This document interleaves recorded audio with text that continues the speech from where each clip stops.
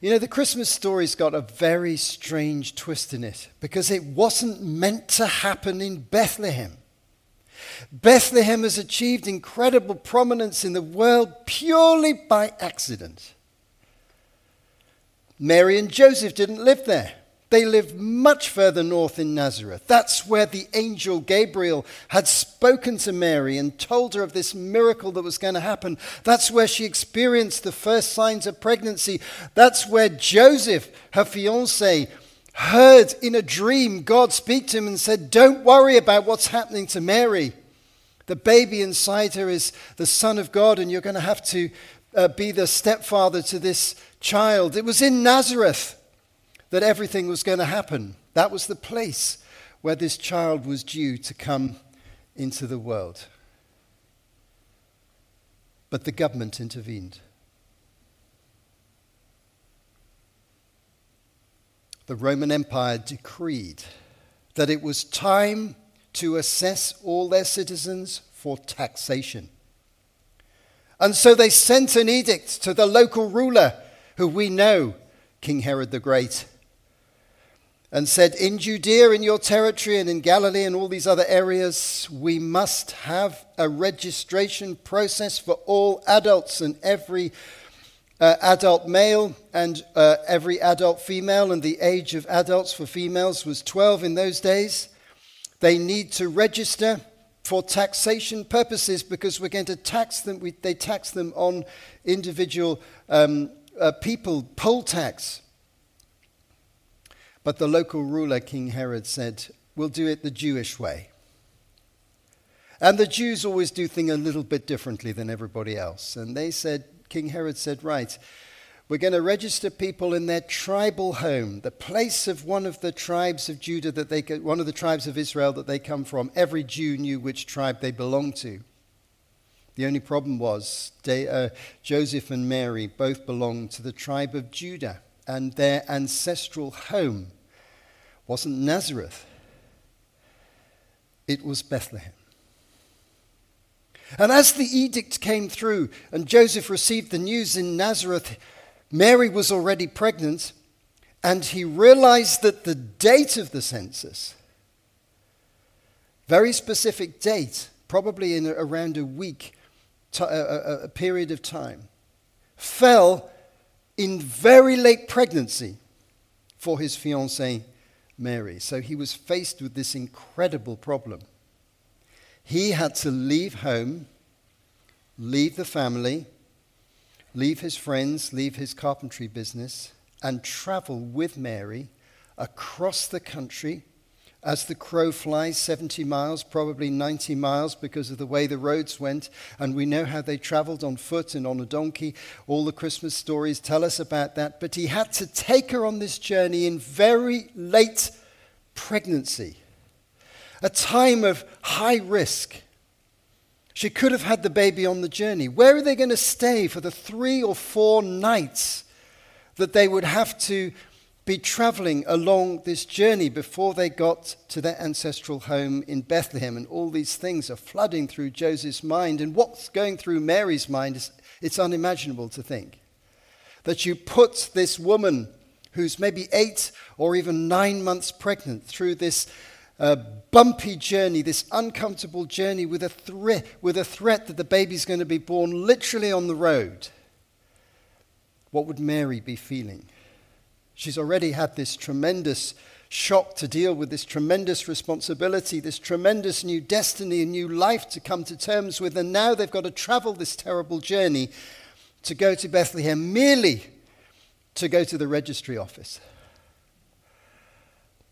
And because these censuses only took place about once every 10 years, and because Mary was probably about 18 or 19 or 20 years old, this would be the first time that she would be registered as a taxpayer. So Joseph would realize that his tax bill as the head of the family was going to double as soon as he arrived and registered in Bethlehem. So he's got a baby he didn't expect, a marriage date that's advanced, a huge responsibility, the role of being a stepfather, and now doubled his tax bill. And we complain about the government messing us around. That was really serious. And by the way, he wasn't the only person facing this, because as they traveled to Bethlehem, the Christmas story doesn't tell us, but what was going on behind the scenes is that thousands of other Jews were crisscrossing their country to get to the right place to register on the road. That's what was going on in Israel at the time. And so as they arrived in Bethlehem, the first priority is accommodation, and we know the story of the manger. The second priority is to get to the registry office. And the third priority is to make Mary as comfortable as possible and to find a way of just making this incredibly difficult birth, or apparently difficult birth, easier, away from family, away from home comforts, away from support and none of the modern medical facilities that we might have expected, not even necessarily a Jewish midwife at hand, because nobody knew about this baby except them. So we need to picture Joseph and Mary as two very tired and vulnerable people as they awaited the birth of the baby. They'd registered, and how long was this baby going to be? Should they make the journey back home, or should they wait in Bethlehem? What happens if Mary gives birth on the way home? These were the real issues that they were facing. And every day cost money. Accommodation cost money. Joseph was shelling out money all over the place. But God was merciful, and very shortly after registering, the baby came. And so here they are with the newborn baby in a town that they don't frequent, with people they don't know, in very uncomfortable personal situations with this beautiful child who's been born, but emotional, tired, perhaps feeling a bit lonely and isolated. And that's the significance, by the way, of the story of the shepherds. Because God was merciful to them. Not only had he made an incredible revelation in Nazareth in Galilee, but to a completely different group of people, the shepherds on the hillside, whose job was a 24/7 job, and they slept out with the sheep. They put the sheep in the fold overnight, and they slept on the hills. It's to them that the angels appeared and revealed to them that an incredible miracle was taking place in their very own sleepy little village. Only 200 or 300 people lived in Bethlehem at the time, on that very day. And so picture the impact, often forgotten in the Christmas story, of what it would have meant to Mary and to Joseph when in the manger, in the stables, with a baby in the manger, suddenly there came a knock on the door, and some rough guys from nearby, shepherds, said, "Have you just had a baby, ma'am?" And quickly saw the baby and said, "You'll never believe what's happened. We've been guided miraculously to come here. We just need to encourage you and tell you we know the significance of this baby, because the angels told us." What encouragement that would have been to Mary and Joseph, so tired, so stressed. Let's really be human about it. Under so much pressure, reassured in their hearts that they were doing the right thing, but feeling so separated from their family and their home. And so many emotions come to mind and come to our hearts as a baby is born, as many of you as parents will know. The tears come quickly. That longing for connection with other people is so great. What would Mary have felt about wanting her mother to be there? But she wasn't there. And yet the shepherds were. They came to encourage them that this wasn't a dream. It was really true. And this really was. This baby that they could look at and watch sleeping was the Son of God. Suddenly, God had broken into the world. And this is the essence of the Christmas story, so well known to us, almost too well known in our culture. Some people can recite the carols and the Christmas readings because they've heard them all the way through their lives. And yet behind them, lies an incredibly powerful and moving, and what I want to communicate to you tonight, a very human story. Two incredibly ordinary people, a carpenter and a young girl, no more than a teenager, who is the center of this story. Mary is the center of the story, quite rightly. But looking at it through Joseph's eyes, you see the stresses and the pressures and the uncertainties and the responsibilities all mixed together as they're traveling down the road and as they stay in Bethlehem just those few days. And so they must have been thrilled when these shepherds knocked on the door and said, "We know as well," and encouraged them. And yet sometimes in life, familiarity breeds a certain contempt, a certain indifference. We know it so well. But what does it really mean, this incredible event? Can it just be couched in modern sentimentality and gift culture? Or can we get back to the true and fundamental meaning? And what I want to encourage you to do tonight, as you gather in this carol service, especially if you are not so familiar with the life of living faith and you're not a regular part of a church community, can I encourage you to think afresh about what lies behind this Christmas story?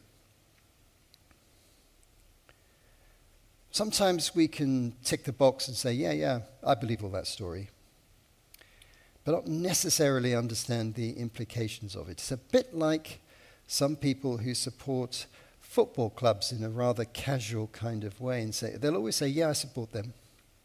Yeah, I support them. And, I've been thinking about myself. I kind of support two different football clubs, and one is our local club here, Shrewsbury Town Football Club. And I've been watching them very occasionally for decades, most of my adult life. But if you ask me some searching questions about how they've been playing recently, who's the top scorer, how the manager is doing, where they are in the league, you'd find that some of those things I don't really know, actually, to be honest. Because if the truth is known, I'm a fair weather supporter. And I love to go to the big games when there are big clubs here. So if they ever get drawn against one of the Premiership clubs, you'll be certain I'll try and get a ticket. I certainly did when Liverpool came a few seasons ago, and I was there cheering them on, and you might have thought I was an absolute fanatic for Shrewsbury Town Football Club, but I wasn't seen for the next 12 months. I was a fair weather supporter. I go for the high days and the holidays. And that's how some people view Christianity. Yes, they're an Easter and a Christmas Christian. But if you ask me about the Premiership club that I support, which is West Ham United, then you'll find that there's a very animated conversation comes out. And I can tell you that I had a very painful experience even midweek this week when they lost 2-0 to Arsenal. And I can tell you that they've beaten Chelsea and Liverpool 3-2 on each occasion at the London Stadium. And I was cheering, saying, fantastic, because those are two of the biggest clubs in the Premiership. And I can tell you that they've beaten Man United and Man City in the EFL Cup. And I can tell you that in the Europa League, they're into the knockout section. They've done better in Europe than they've ever done before. Why am I telling you all those things? Because I believe in them. I believe in that club. I'm emotionally connected to that club. I suddenly realize something's gone on inside me. It matters to me what happens to that club. I actually feel an emotional response whether they win, draw, or lose every week. Many of you know what I feel. Not necessarily for my club, but that's your problem. But things that you really engaged with, you live for, you kind of connect to. And Christianity isn't a Christmas and Easter religion. It's a 24/7 way of life where we can connect to God through Jesus Christ and the power of the Spirit every single day of the year. And he can make that difference. So I want to invite you, if you're looking in tonight, either on Zoom or here in the hall, to go a few steps down the road of making that connection. The first thing you can do is to take this excellent booklet, Why Christmas Away, explains the meaning of Christmas beautifully. Or, as Dave said earlier on, you can join up in the Alpha course that we'll be running in the new year. So thanks ever so much for listening. Enjoy your Christmas, and God bless you. Thanks for being here tonight.